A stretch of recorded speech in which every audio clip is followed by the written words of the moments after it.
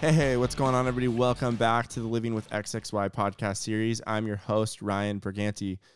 So today we have Matthew on the other line, who's 21 years old and lives in Texas. What's going on, man?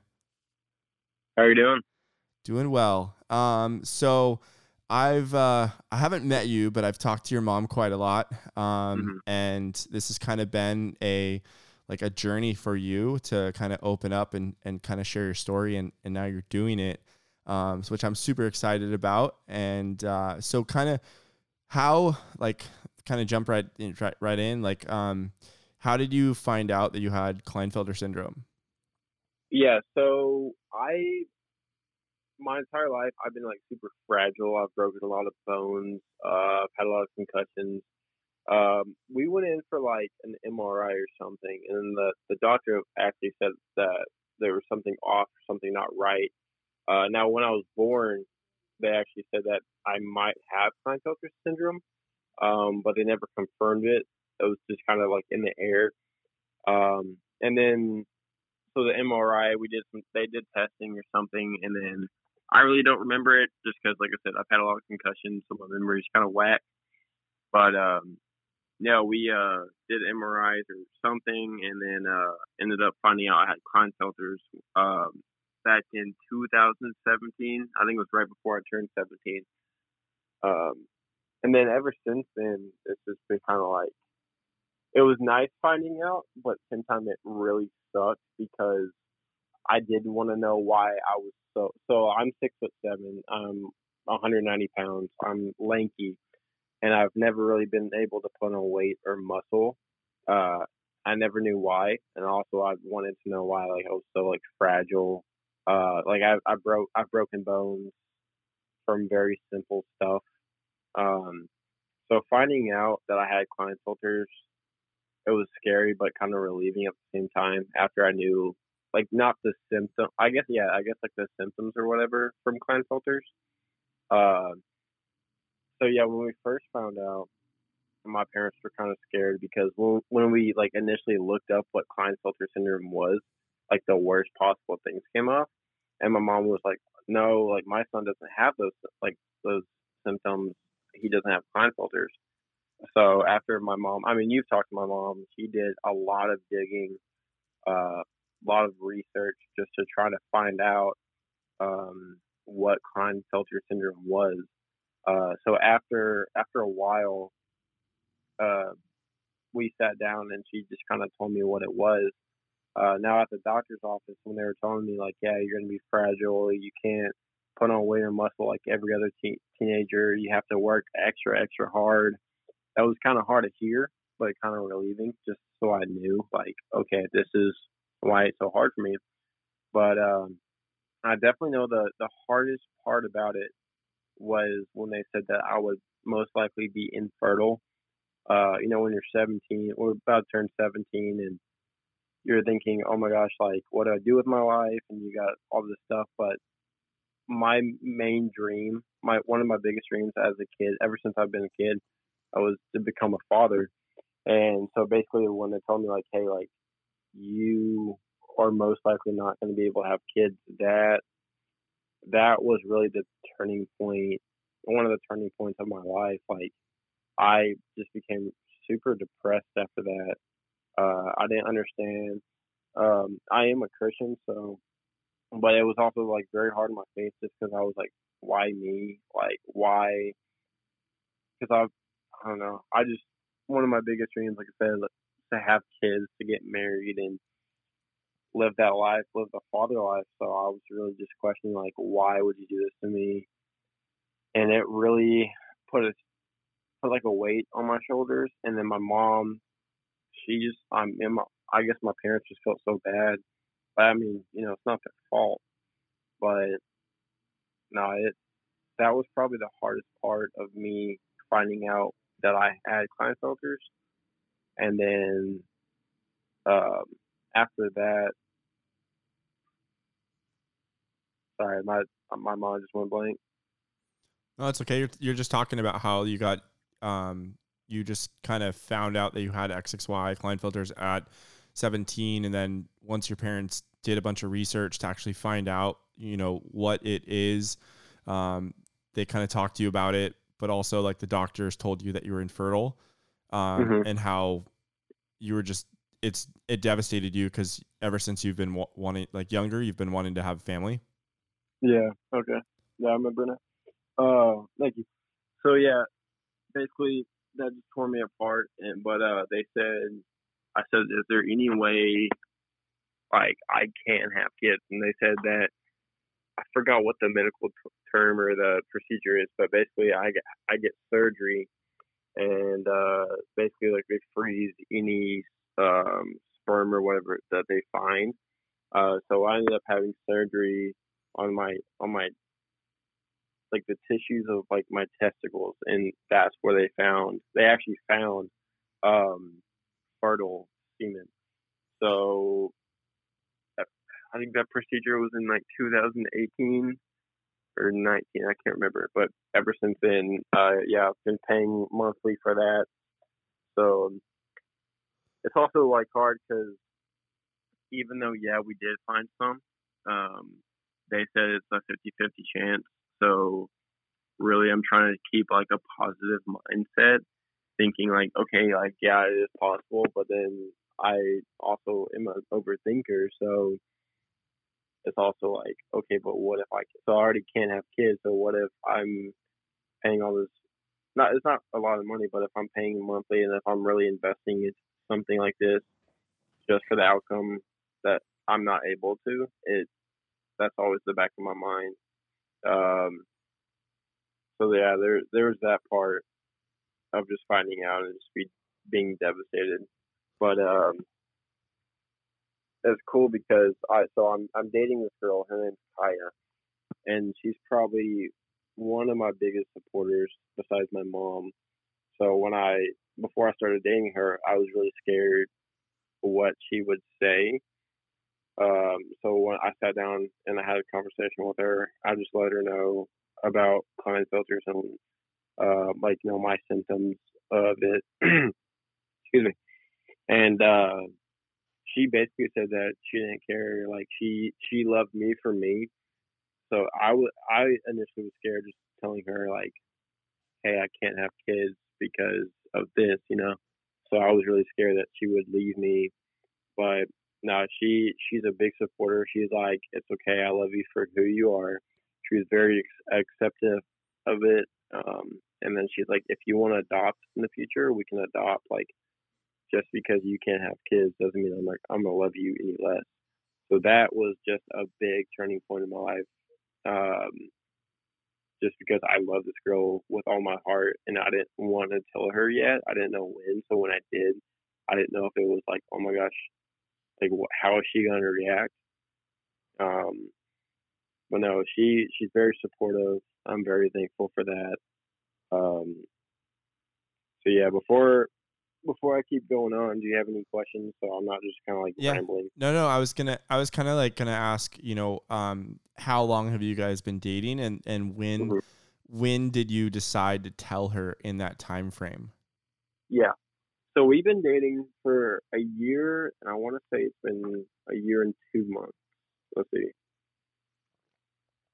Oh, sorry, a year and 3 months. So yeah, a year and 3 months we've been dating.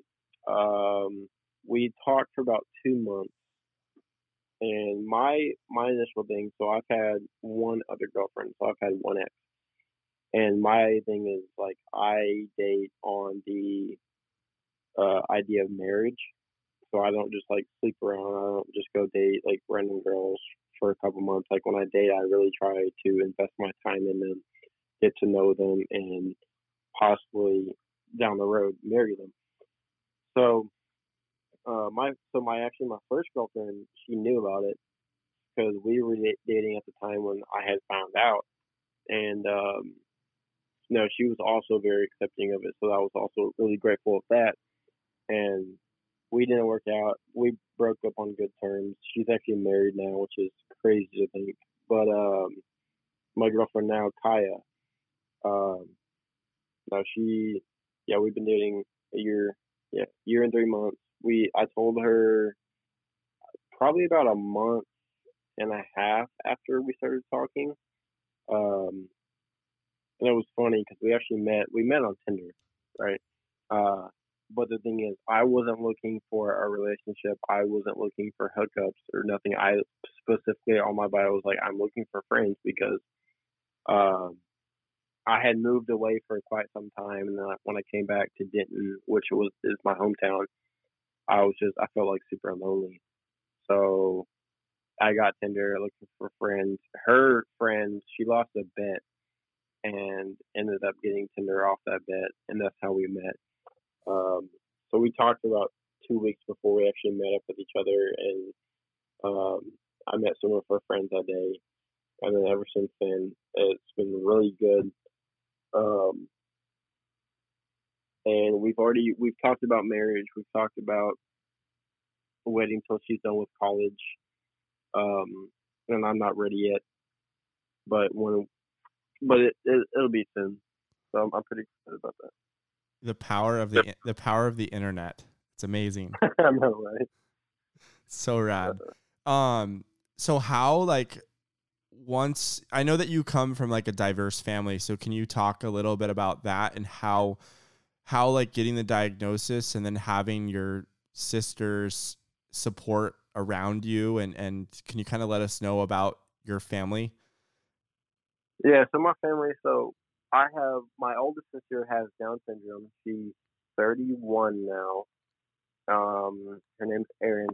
So my mom, uh, and her first husband had Erin, and then they split off, and then she married my dad, Matt.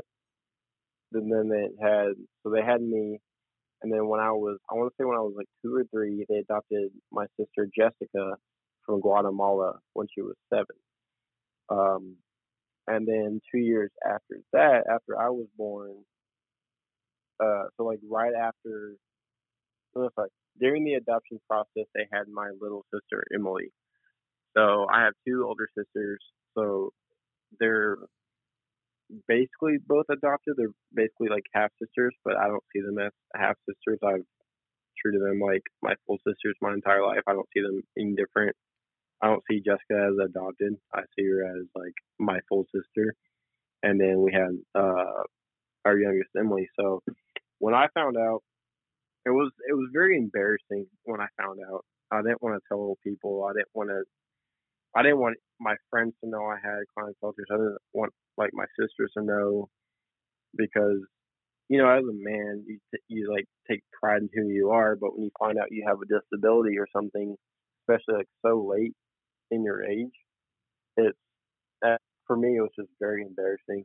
Um, I didn't know how to tell them, so I think it was like 2 weeks after we found out. They knew something was going on because of all the doctor visits and uh, all the time I was away from home, and me and my mom always went somewhere. They were kind of curious, so we ended up sitting down, and I didn't want to say nothing just because, like I said, I was very embarrassed.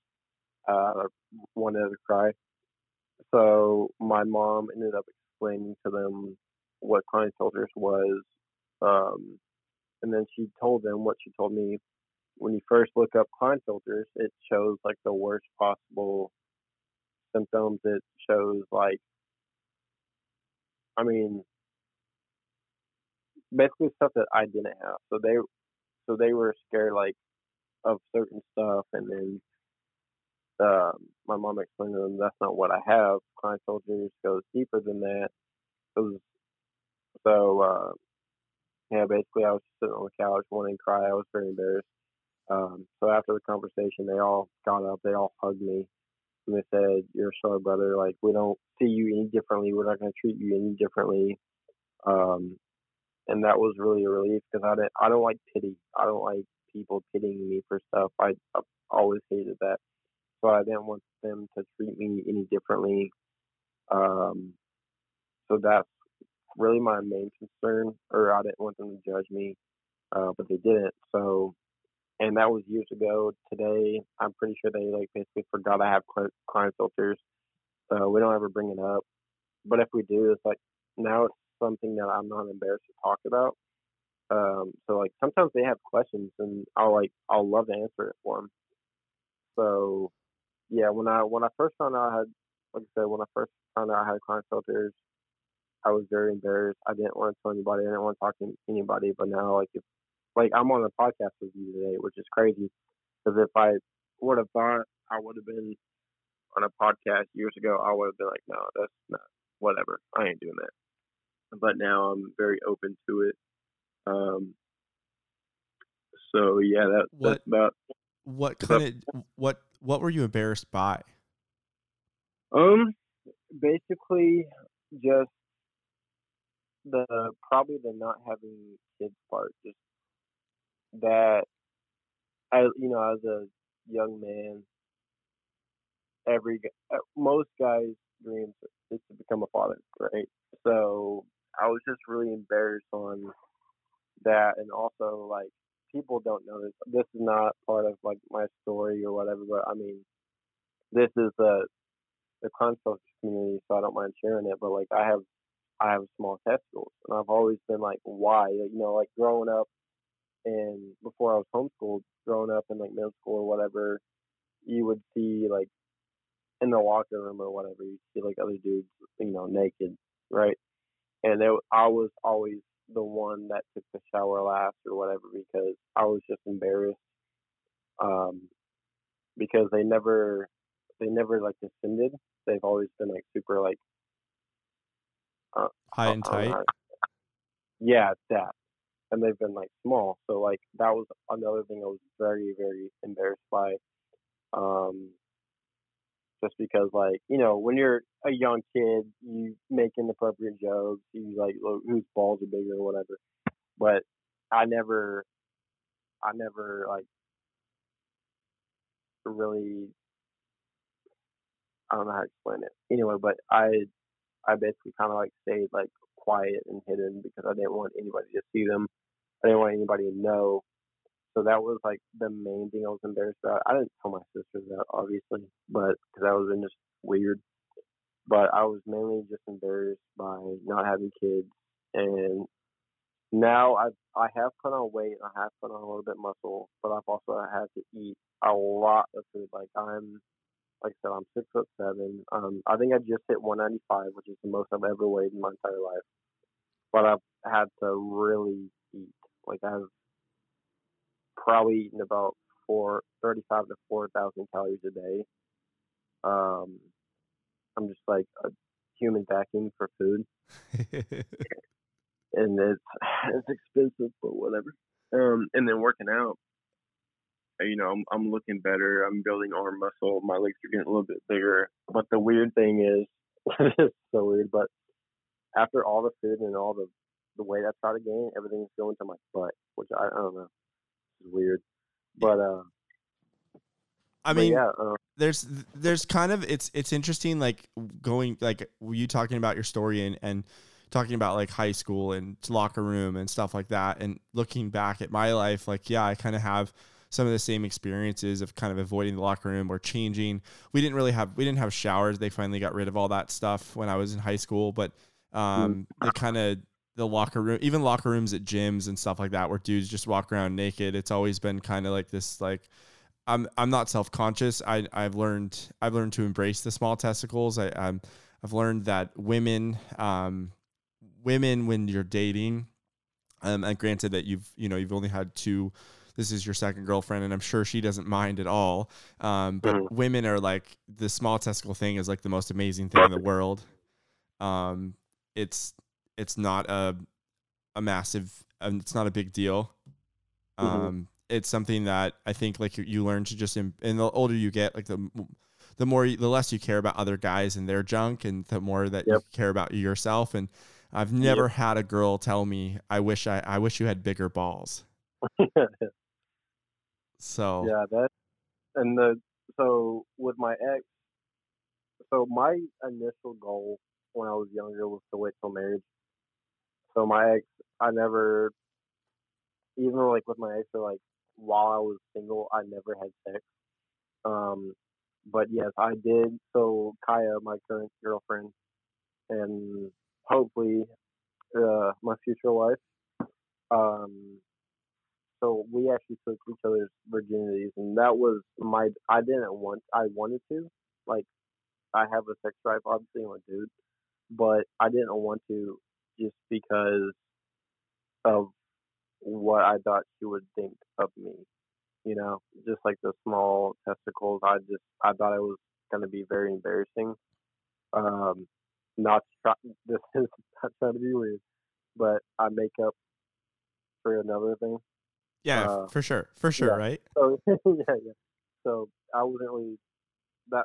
So yeah, the testicles. I was just worried about that, but um, it was really some of the most awkward conversations was with my mom, just because like yeah, she is my number one supporter. She's oh my gosh. I mean, you've talked to her. Like the things that she has done for me have been incredible. Like uh, she's so awesome. But yeah, so and my dad, he's trying to understand Klinefelters, but he's always working. My mom's a stay-at-home mom because of my sister Erin with Down syndrome. So she's always been a stay-at-home mom. So she's been able to do a lot more research. So we've had conversations, and she was like, so I think the most awkward one was when she was talking about the small testicles. I was like, I don't want to talk about this with my mom, you know, but but we did, and she was like, it's not embarrassing. And she's like, honestly, like I don't know. I really don't know how to explain it over a podcast because it's just awkward. But basically, she was like, girls don't care about your testicle size. They really don't. And I never knew that. And I was thinking like, oh, girls, like you know, they like big junk, you know.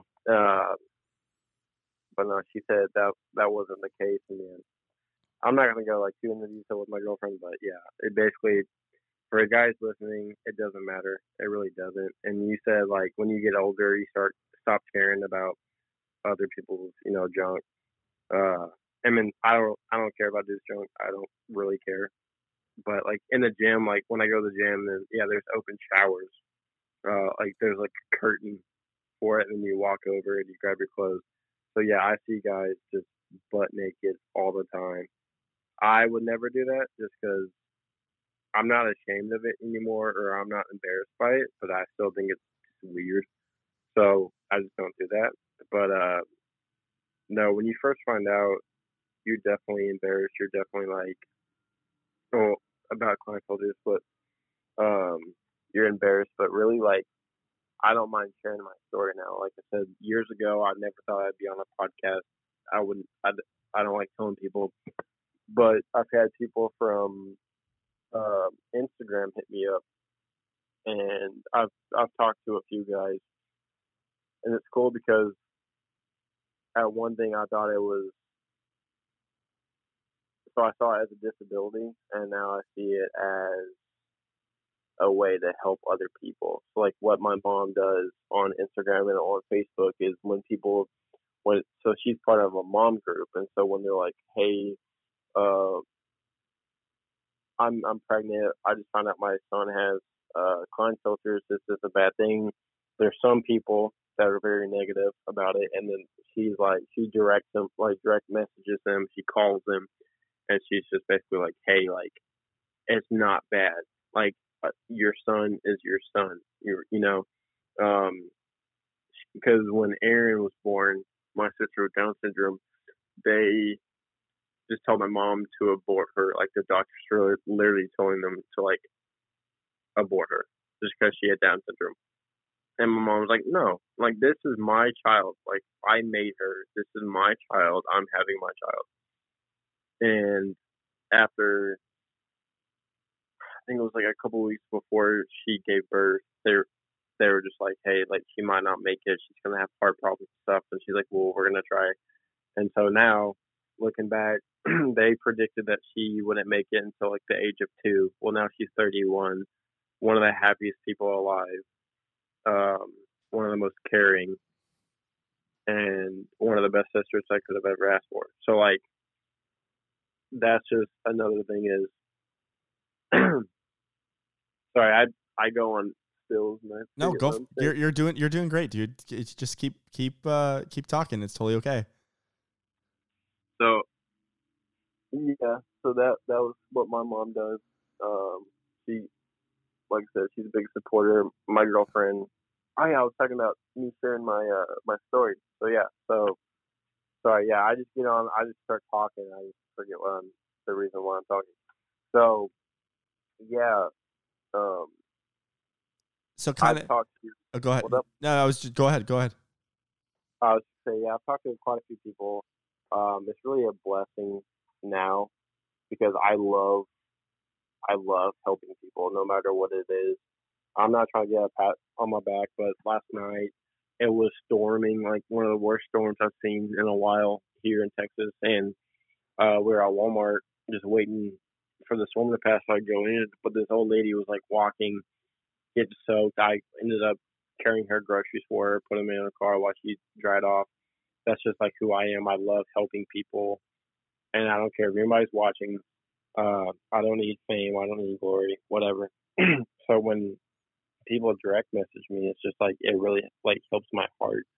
Like, oh my gosh, like this made my day because they get to share their story with me. I get to share my story, and like I said, something I saw as a burden. Now I'm seeing it as like a way to help people because I know what they're going through. I know what they're dealing with. I know the depression. I know the anxiety. I know what they're feeling like to a personal level because I've been there. So it's really nice to like really just kind of help other people in their journey of with client filters.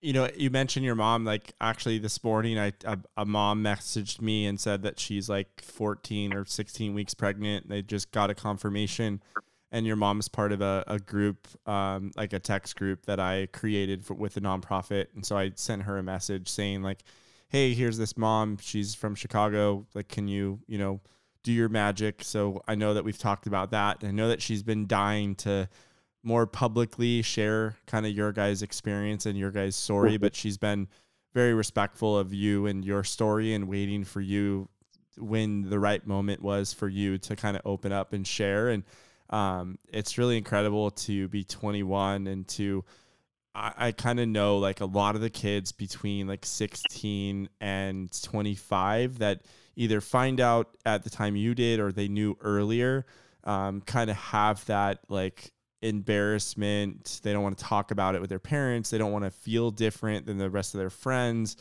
They don't want to be involved in any way at all. And they kind of isolate themselves. And like, we know what's going on because we live it. We know what that life feels like. And so it's awesome to see like over the time period of from your diagnosis till now of learning to embrace it, learning to like be yourself, and then realizing like, yeah, I like to help people. Why not help people that are just like me?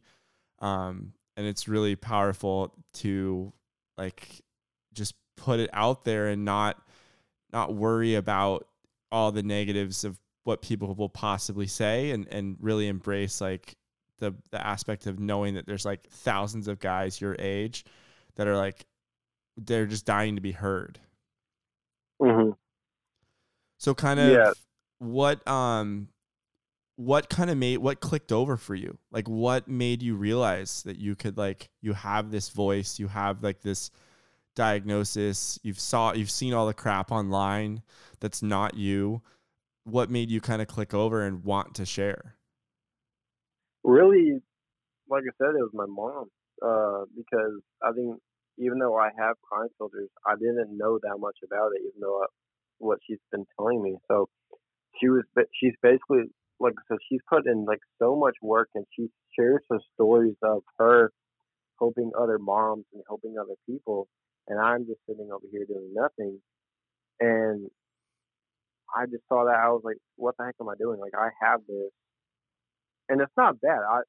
I'm not trying to make it sound bad. Like having client filters, there's nothing wrong with having client filters. When you first find out about it or whatever, you might think like, dude, this is so embarrassing. Like I have this, like I can't tell anybody. Like all my close, like I don't have many friends, because it's just hard for me to trust people. Um, but the friends that I do have, they know I have it. Like I'm actually looking into getting a 47 tattoo on my back.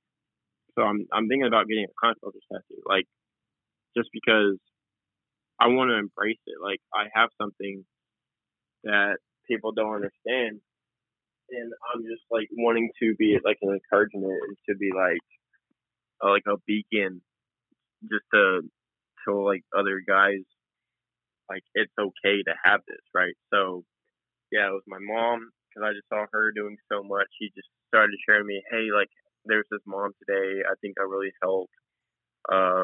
She wants to talk to you if that's okay. So like I'll talk to the mom, and or a lot of times she's like, hey, I'm talking to the mom right now. They just found out their son had Klein filters. Do you mind talking? And that's how I really got started to talk to people, was just through my mom. And then after that, I know like you've posted me on Instagram before, and then people like will add me off of that, and then I'll just message them and be like, hey, like what's up, like how you doing, and then we'll just kind of start talking from there. So I really see it's crazy because, like I said, years ago I saw it as a burden on my life, and now it's something that I'm proud of having because uh, God has a plan for everyone, and He doesn't make mistakes. I thought it was a mistake when I first found out, but now I see it as this because I've always wanted to help people, and I don't know how I could do that, but now I see this as the opportunity to help other guys my age because, like I said earlier, like I know what they're feeling, I know the struggles, so it's really like I'm not just giving them advice, I'm giving them personal advice, that stuff that I've been through and I've overcome. So really, I just kind of see that as I can be an encouragement to other people, uh, and maybe like, excuse me, like just an encouragement. And I don't want people to deal with this alone because that's what I did um, until I had my mom help me out. But yeah, it's just I've been there, I've done that, but now I see it as, excuse me, I don't know. I just see it like I don't have a disability anymore. It's just kind of something. It's just a part of me, I guess. It's like, yeah, I have two arms, I have two legs, I have Klinefelter's. Like, so what, you know?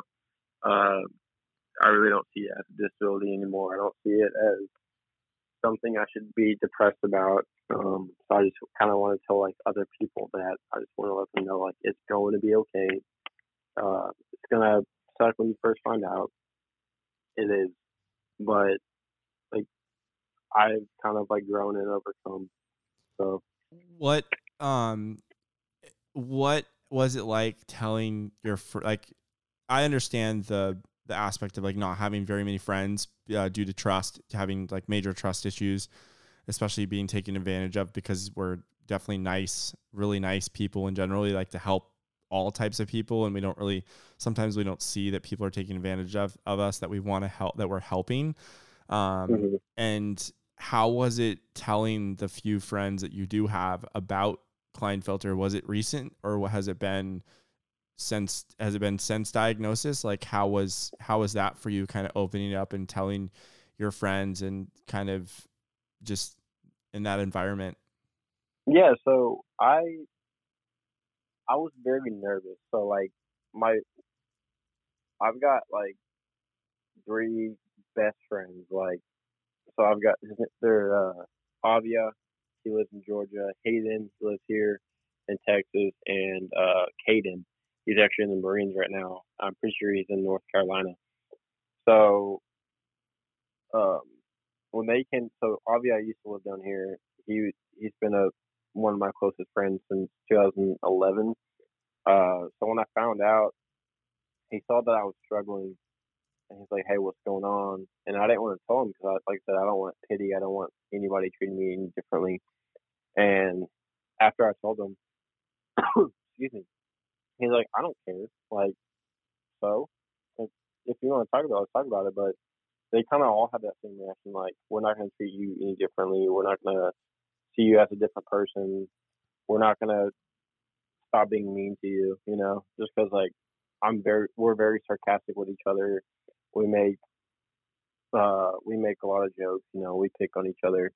So it's funny because one of my so Caden in the Marines, he doesn't have a filter, and he's the funniest dude alive, I swear. And so he'll make jokes. Like we'll be just roasting the crap out of each other while we're playing Xbox or whatever, and then so we'll do like, oh, imagine not being able to do this, or imagine not being able to do that. So he goes, imagine not being able to have kids. Like he'll say that, and that would have bothered me like years ago, but now it's like it's just kind of funny. I don't know how to explain it, but like uh, telling my friends, I didn't know how to tell them like, so I just like call them and be like, hey, by the way, do I like go up in person? Because like I said, I'm overthinker, so I'm just like, okay, how are they gonna react? How am I gonna tell them? But I ended up just like saying, hey, to Hayden, he's been my best friend. I've known him since we were 3, and we were still very close. I was like, hey, bro, like, because he asked me what's been going on. I'm like, hey, so this is what's been going on. Uh, so yeah, just kind of telling them really put like weight off my shoulders. And because I don't want to like keep stuff from them, but they've been supportive. The So my buddy Hayden, he goes to the gym every single day. He's a big like gym freak. So I've told him, I'm like, I can't gain weight or muscle as easy as the average teenager can. The average dude, I have to work extra hard. So when we go to the gym, he puts extra stuff on me and he makes me do more sets. He's very supportive of me as well. So telling the friends part, I just kind of overthought it, thinking, are they going to judge me? Whatever. And but if they are truly your friends, they're not going to care. They're not going to judge you for it. They're not going to tell other people. Like they're going to be there for you no matter what. So that's why I'm very grateful to have the friends that I have um, behind my back. So I mean, that's super awesome to be able to have the weight lifted off your shoulders, to be able to tell your friends, and you even though you have trust issues, you have some core friends, and that they all were there for you. And instead of, there's a lot of families out there that fear like telling family members or friends, because, and a lot of guys also, because they're afraid that other people might judge them. But I don't think people realize like how much support they're going to get, and the judgment is most likely not going to be there like they think it is. And that's so amazing to be able to just open up, and then what it does is it helps you embrace who you are even more. And then over the time, as time goes on, you're able to tell more and more people, and not really make a big deal about it. Like, and then you get to the point where you like want to educate people around you, and you'll just bring it up in random conversation. You'll find a way to always kind of like try to talk about it in some aspects. I'm curious about a couple of things. Just going back, when you found out and you did the microtest surgery, where they like go into your testicles and kind of extract sperm, can you kind of talk about what that was like for you?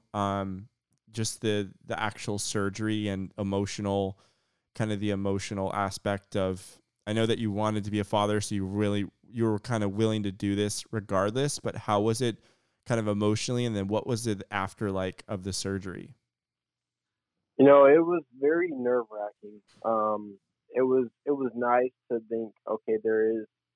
So before the surgery, obviously, I didn't know because I didn't want to get my hopes up and be like, yeah, they're gonna find fertile.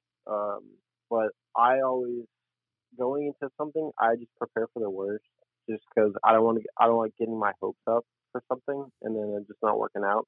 So I automatically was like, okay, they're not gonna find anything. So we did the surgery. My parents were there. I think my sisters were there. I can't remember, but I was just very nervous going into it. And then obviously after I woke up, I think they said it was gonna be a couple of days, so we found out. So we went home that night, and my entire family got together, and we just sat down and we prayed about it.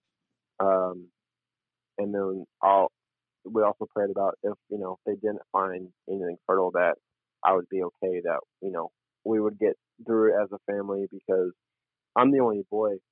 Um, all my cousins are girls. I'm really the only one that can carry on the Keller name. So that was also a big thing I was worried about then. Um, I was very nervous about just carrying on my blood. Um, but yeah, I think so. A couple days after, actually, I think it was like 3 days after, um, I ended up fishing a tournament. Um, I was supposed to be on bed rest, kind of like laying down and chilling, but I used to do bass fishing tournaments, so I actually had a tournament that day, or like 3 days after. So I ended up fishing that, and I think we did pretty good. Um, anyway, Did you have yeah, I was pain? very, Did you have any pain, or yeah, was it physically uncomfortable? yeah, it was very uncomfortable. So I'm pretty sure for a little bit I didn't wear underwear just because like trying to like if I had a wedgie or something, just fixing it just really it caused me pain. Um, peeing was not it wasn't painful. It was weird. Um, as long as I just didn't, because you're a guy, you're just kind of like chilling watching YouTube or something. Your hands down there. It's just automatic. So weird, but it's just a guy thing, right? So like if I ever like touched it or like accidentally touched it or whatever, it really hurt. If I started sweating, you know how you like your balls hit your leg. If that happened and I could pull my leg apart, it just like it hurt. So um, and you're curious, you got like stitches, on your balls, and you're like you kind of want to inspect it and you want to look at it and you want to like touch it. Um, don't do that. It does hurt. Um, so yeah, if I didn't really touch it or nothing, it was fine. I remember like the day after, it was like a couple days after.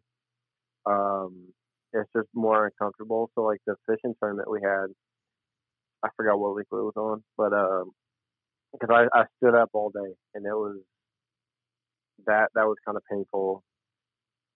Just standing because you gotta like lay down, but I was standing up all day and I sat down some. I just remember it being more uncomfortable than anything. Um, I forgot. I really forgot like when I started feeling better. Um, but yeah, you just could be like really careful about your movement. You can't like squat down all of a sudden. You can't. You gotta kind of take it like very slow. Um, but yeah, I remember it. I remember like the first maybe 4 or 5 days. It was more uncomfortable than anything. But yeah, if you made like a sudden movement or you accidentally, oh my gosh, I actually ran into the corner of the counter and that I started crying. I'm not gonna lie, it was the worst pain. So don't do that. But yeah, try not to mess with like guys if y'all are listening to this and you got to get surgery down there. Do not mess with them. You can look at them, but do not mess with them. Uh, I remember, I believe I started messing with them and like the stitching part, and actually started getting like undone. So I just kind of like stopped. After that, I just completely stopped messing with them, and I think it healed properly. But just be careful with that. And then once you kind of got that done, have you ever been on testosterone, or is it something that your body makes enough of?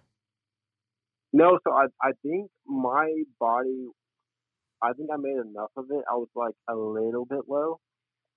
So that was one thing that was very hard for me to take because the gel, I used to do gel, I believe, on my shoulders, but I did that for a while. I was pretty consistent with that. I just didn't feel any different. So then we started doing shots, and then I started doing them in my butt, and that was another weird thing. So I had my mom do them for the first couple times. It was like at first it was every month, and then we moved to every 2 weeks. I haven't. I'm not even gonna lie. I haven't done testosterone in probably like 6 months because I feel like I don't need it. I probably do, but like I've been energetic. I've been like I work a lot, um, but I'm feeling better. I you I will say when you first start it and then you kind of stop, you do feel uh like very like slow and lazy. Now I have really bad memory. I blame it on the concussions. My mom thinks it's because of the lower testosterone. She's probably right, but she What thinks yeah. What's up? what like when so you were on T and then 6 months ago you decided to stop taking it, and what kind of is it like? Do you feel like it might be like, are you afraid of needles, or is it more of like like kind of a consistent thing that you're going to have to do the rest of your life and you don't want to do that? Like what's kind of what's going through your mind as far as potentially needing tea or not thinking you need it? Yeah. No, it's not. It's weird. Ever since I was little, I've never been. I don't think I've never been afraid of needles. Like I'm pretty sure there's been moments in my life when I was little, I was excited to get a shot. Like I'm just weird like that. But no, I've never been afraid of needles. It was just me getting sidetracked because I just have a busy life. So if I had more important things to do, I would just forget about it and then just not get around to it. And that's another thing my girlfriend is really good about is reminding me because she asked me like last week, have you taken it? Well, I haven't picked it up from the pharmacy yet. Pretty sure I gotta like reorder it, but I know when every 2 weeks she would set a reminder on her phone and she'd call me and text me, hey, did you take it? Hey, did you take it? And then so that's one reason I was really consistent about it. And then after that, I just got busy, and she she's she's super busy, so she hasn't reminded me lately. She probably forgot, but no, I just it's not more of a consistency thing. It's just like I'm very forgetful, so I just forget doing it, and then like right now I could go do it, but then I have to like reorder it and stuff. So But is it more of like an executive function thing where you kind of forget to do basic kind of things that the things that a lot of people say are basic tasks, like shower, brush your teeth, certain things, and you have to constantly set reminders for yourself to do these things. And then since you haven't really built a routine around, you know, go like there's a multiple process of getting the testosterone, and once you're out of it, you mhm, have to like call and make sure, and then you have to constantly remind the doctors to have your prescription, and yep, it's like this constant thing that you have to constantly do, and then and then that might constantly remind you that you have Klinefelter syndrome, and you've kind of just moved on with your life. yeah. So I think it was me accepting because really didn't accept that I had chronic fibrosis when I still was against it, I was like heavy on testosterone. I was like completely on it. Like, but now that I don't even, sometimes I forget I have chronic fibrosis. To be honest with you, it's just like it's not a big deal in my life anymore. Like I have it. Like so, it's a part of who I am. I accepted that completely. Um, so sometimes I just forget. So I'm just like, oh, I don't need testosterone. Um, I probably should be on it because I am working out more. I don't know if it will help me or not, but my mom thinks the memory loss, like she'll tell me something, and sometimes I'll have selective hearing. I think we all have that. Um, but she'll tell me something, and then 5 minutes later she's like, "Hey, did you load the dishwasher?" I was like, "Wait, what?" And then she's like, "I asked you to." I'm like, "No, you didn't." So stuff like that. Um, like my girlfriend's birthday, right? I have to write everything on notes on my phone because stuff like that you would think it would be easier to remember. But like I said, it could be the 12 concussions I've had. It could be the lack of testosterone. I'm not sure, but I definitely should get back on it. Um, I think at this point, I think I'm just waiting on getting a getting a job. But I have that week. I have a weekend job. I quit plumbing, and now I'm trying to get the job in 2 weeks and for Southwire. But so I'm just kind of like waiting on insurance and stuff because I don't have insurance when I don't have a job.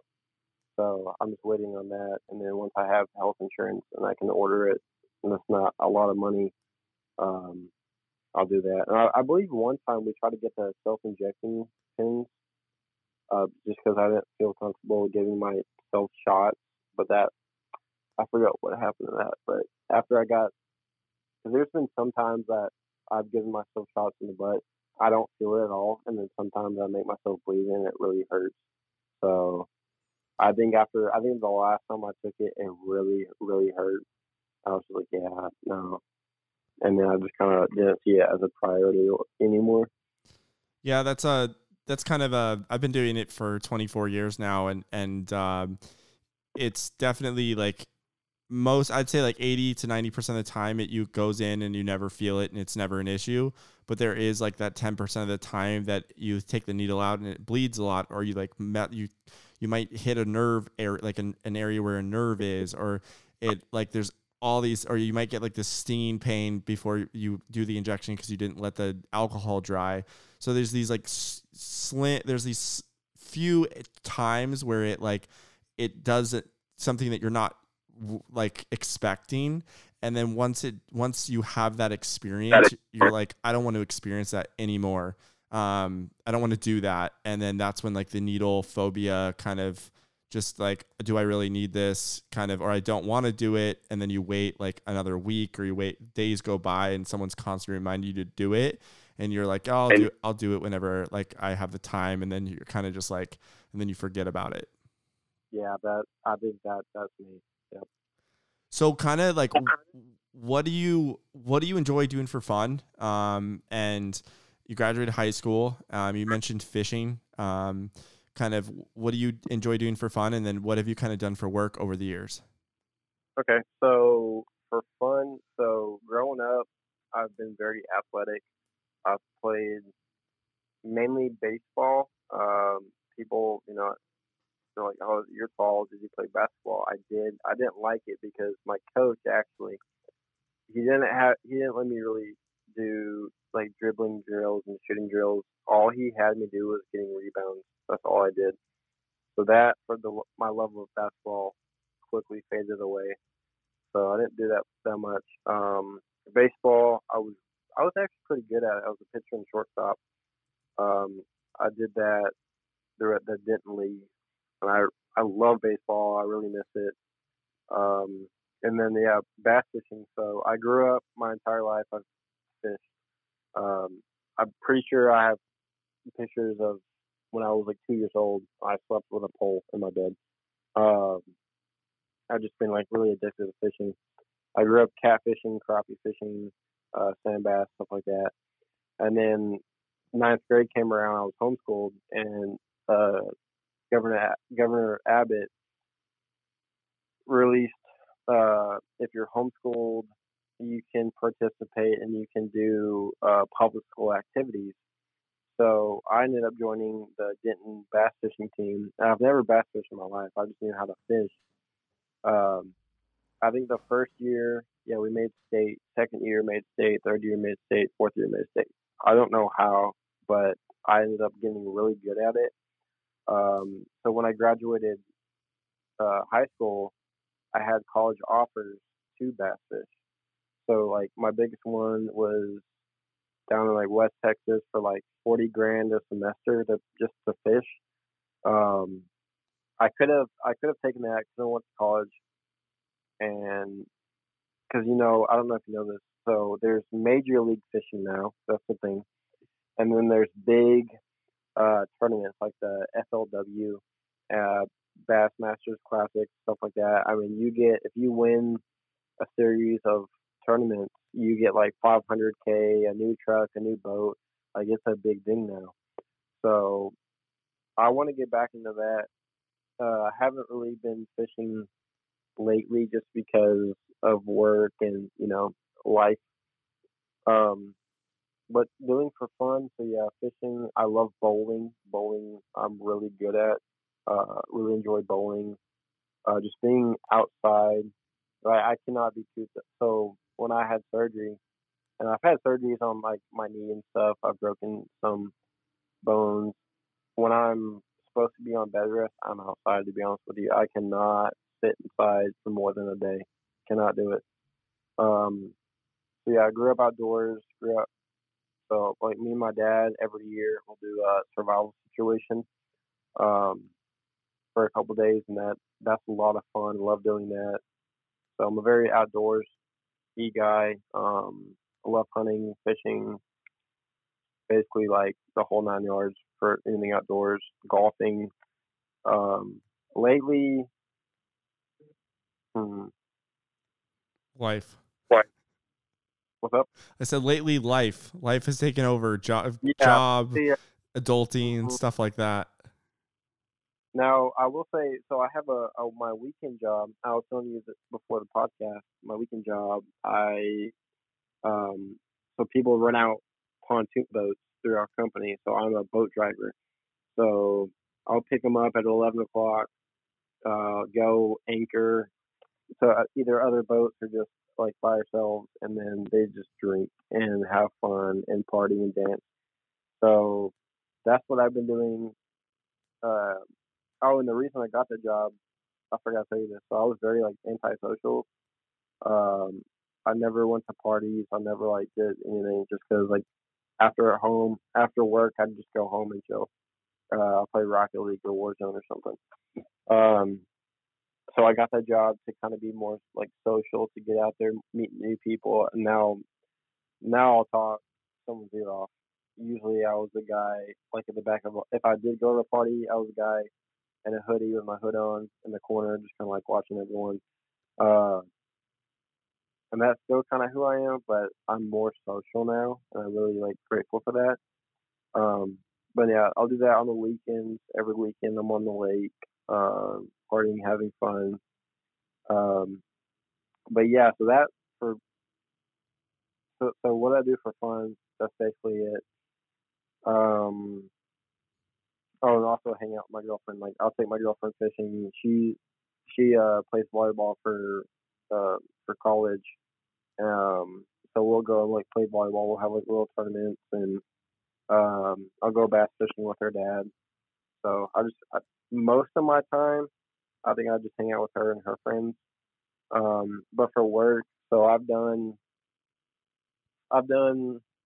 uh ever since I was like 13. I mowed people's lawns, which is a very typical young person, young dude job. And then I worked at a car window tinting place, which that was one of my favorite jobs. Um, since I was 16, maybe 18. I think I worked there for 2 years. So my main job was we get a call from like a dealership. I go pick them up, like the car up, bring it to the shop. They get it tinted, and take it back. So with that job, I knew really nothing about cars before that, but now I can like my girlfriend. She has no idea. Like we'll be driving down the road and I'll see like this old truck. I'm like, oh, that's an '87 F-250. And she's like, how do you know the year? And I'm just like, that job I had really taught me a lot. So I can tell if something is a V6 or a V8, and she's so confused about it. It's really funny. But that job, I've driven Lambos, driven McLarens, Porsches. I've driven really old cars. I drove a '65 Mustang. That's probably one of my favorites. And I'm not talking like down the service road. Like I get on the highway and drive them. And um, so I fell in love with cars doing that. And then after that job, I worked at a cedar depot. I was a forklift operator, loading and unloading cedar trees and just big trees off trailers, and we'd cut them up, take them through the mill. I did that for a while, and then the best job I ever had. I moved. So I think when I was 19, or no, late 18s, I moved 4 hours away from everything that I knew by myself to a 5,000 acre cattle and game ranch. So when I moved out there, I thought I'd be working with other people, but I had two bosses because I was the only one out there. So I lived on the property. I ran 500 head of cattle. Um, every morning I go feed them, do a head count. We had different pastures with like different cows, and just make sure they're all accounted for. Um, and then some days so like one day we herded all of them up, and then we had to replace their ear tags. So that was a lot of fun. So like we would weigh them and put them in like different categories. And then they had redo the ear tags, and then the other side of it was a hunting ranch. So I learned wildlife management, game management. Um, so we did like surveys of all the deer on the property with a drone at night, which is the coolest thing I've ever done. Um, we just did a head count, see how many bucks, how many does, how many fawns we had, and then if we had more bucks than does, we'd shoot a few of the bad genetic bucks, just stuff like that. And I did that for a year, and then I got so I was at Pioneer Tap House. I was a bartender at night while I was doing that, and then after that, it was really cool, very beautiful place. I think I got kind of homesick though, which I like being alone, so that was really weird that I was homesick. Um, so after like a year and a half, maybe I moved back to Denton, and then I just started doing plumbing. I did that for a while. I love plumbing, but like I told you before the podcast, the two companies I was with, there was just a lot of bullcrap, a lot of bad stuff going on, so I quit that. But yeah, basically, that's, I think that's about it. So you've pretty much worked with your hands since graduating high school, or even before Hmm. high school. You've worked with your hands. You love, like, you're a visual learner. Um, just like someone shows you how to do something, you can do it. Just like kind of like the car stuff. It's. Did you feel like you were missing out when all your friends and stuff were like going off to the military or graduating from high school and going to college and not going that route? Or did you know that you like that route wasn't for you? Yeah, so I actually tried to join the military, but you cannot join if you have clan filters. So I'm a guy that if someone says, "Oh, you can't do something," I'll go and do it just to show them and to prove to myself that I can do it. So I don't like when people tell me I can't do something. So when I tried to join the Marines, um, and they looked up clan filters and they said that uh, I wasn't allowed, or I wasn't like I couldn't go into the military with clan filters for some reason. I don't know, but the fact that they told me like I couldn't do something really hurt me. But obviously I can't prove to them like, yeah, it can be. Like I passed my physical and everything, but I couldn't go in the military, the Marines because I had clan filters. So, because I was gonna go when my buddy Caden went, uh, we were gonna go together. So that really hurt the fact that I couldn't go into the military just because of clan filters. But but the college route, no, I've always liked working with, like you said, with my hands. I'm a visual and a hands-on learner. Um, I love being outside. I probably could never work a desk job. Um, I love working. So yeah, when I graduated high school, I actually went into this 9 month program called the GAP program. It's called GAP stands for God's Alternative Program. And then I don't know why I completely forgot about that, but that's also something that helped me accept client filters. So it was a 9 month program. It taught like biblical theology, life skills, how to work with others and stuff like that. There were 6 guys. It was the first year that they did it. So like Monday, Tuesday, Wednesday it was like in class learning, and then like our Thursdays or Fridays we did trades. So we learned. So all the guys learned. 1 month we did welding.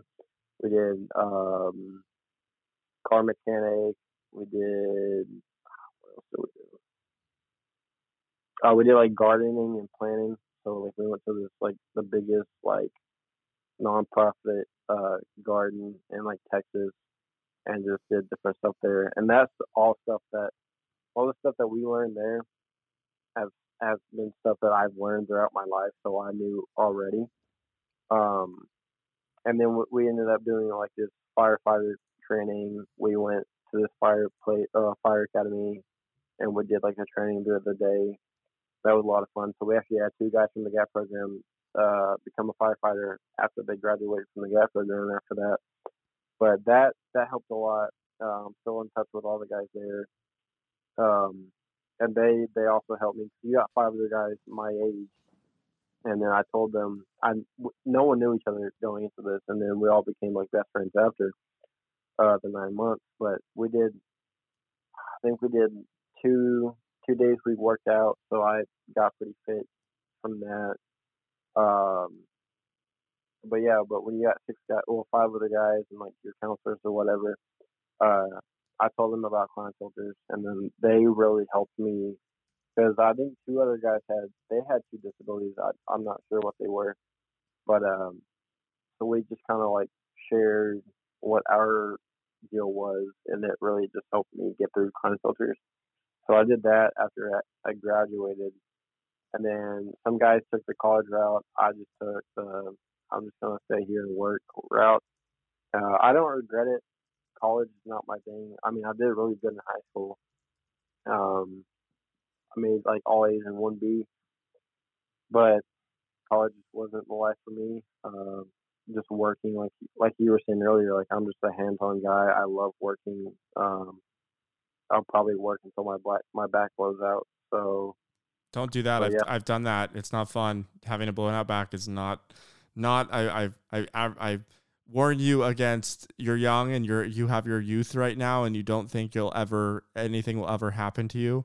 Just take care of your back. It's honestly the worst injury that I would never wish this type of injury on any of my enemies. But it definitely sounds, I know that you weren't being completely literal with that, but it definitely sounds like you've enjoyed kind of the just working, being outside, the hunting, fishing, kind of just the outdoorsy activities in general. And it's totally okay to know that college isn't for you. I went to culinary school. I never went to like a 4-year college. I just knew that my learning style, what I like to do, wasn't going to align with going to college, and the drinking, the partying, all that lifestyle wasn't my lifestyle either.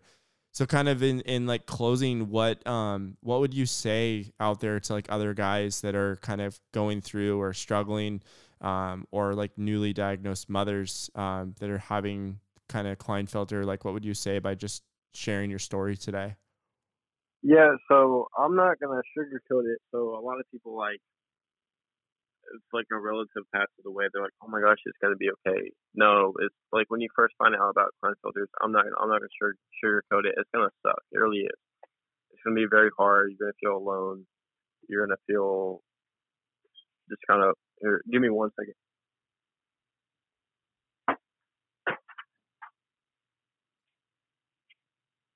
Sorry, I'm in my sister's room because it's quiet. She just got home. I know. Just give me like 10 minutes, okay? I appreciate it. So, sorry, what was I saying? Oh, you were just saying like, what would you say like in closing to like other guys out there and other families, and you were kind of saying how it's hard like once you find out. Yeah. Okay. Yeah. So yeah, it's definitely gonna be hard. But it's something that you will overcome. You will get better.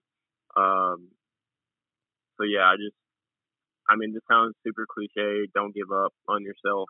You're gonna kind of see yourself as an outcast.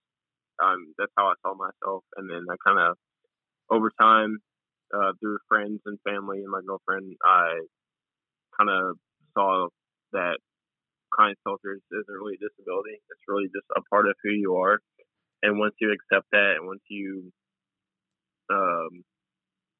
get through that, you're gonna be a lot happier. So, but yeah, honestly, if y'all want my number, can I give my number over the podcast? I can add it I can add your social. What I'll do is I'll add your social media. Like, what's your Instagram? It is Potato Nugget 24. Okay, that's a good contact. I just don't want and then anyone that contacts you through that, or anyone that reaches out through the nonprofit, I can always give them your personal number.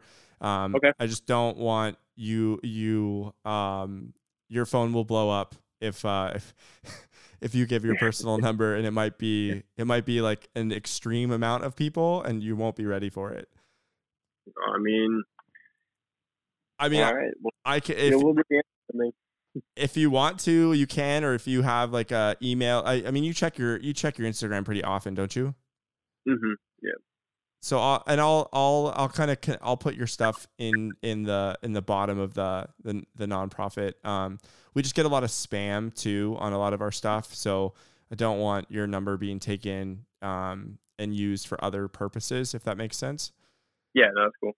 But yeah, I mean, that's a good message, man. I really appreciate you just being so willing to, like, I was waiting for this moment for the last few years, and I knew it would come. I didn't realize it would come this fast, and I'm really proud of you for, like, from deeply inside, my heart. Like, I'm really proud of you and all the other guys that have shared their stories and put themselves out there, and know that, like, you love to help people and you want to give back to this community, and you see all the work that your mom's doing and you want to be a part of that. It's, you have no idea how much good this will do for so many people. Yeah, and I appreciate you having me on. And like I said, if y'all want to reach out to me, yeah, like I said, I've accepted it, and if I can just help other people, that would be amazing. So yeah, I appreciate you having me on. Of course, man. We'll talk to you soon. Yes, sir. You have a good one.